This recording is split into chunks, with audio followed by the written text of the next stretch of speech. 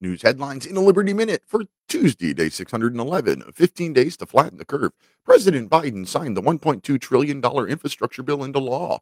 It was so urgent and important that he waited nearly 2 weeks for a photo op. Yesterday, Senator Leahy became the eighth Democrat member of Congress to announce that he will not seek reelection in 2022. Speaker Pelosi has extended remote voting for the House of Representatives through December 30th.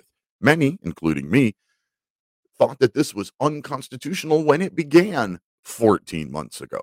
Proving that he knows nothing about firearms, the prosecutor in the Kyle Rittenhouse case waved an AR 15 around the courtroom with his finger on the trigger, breaking several gun safety rules all at once.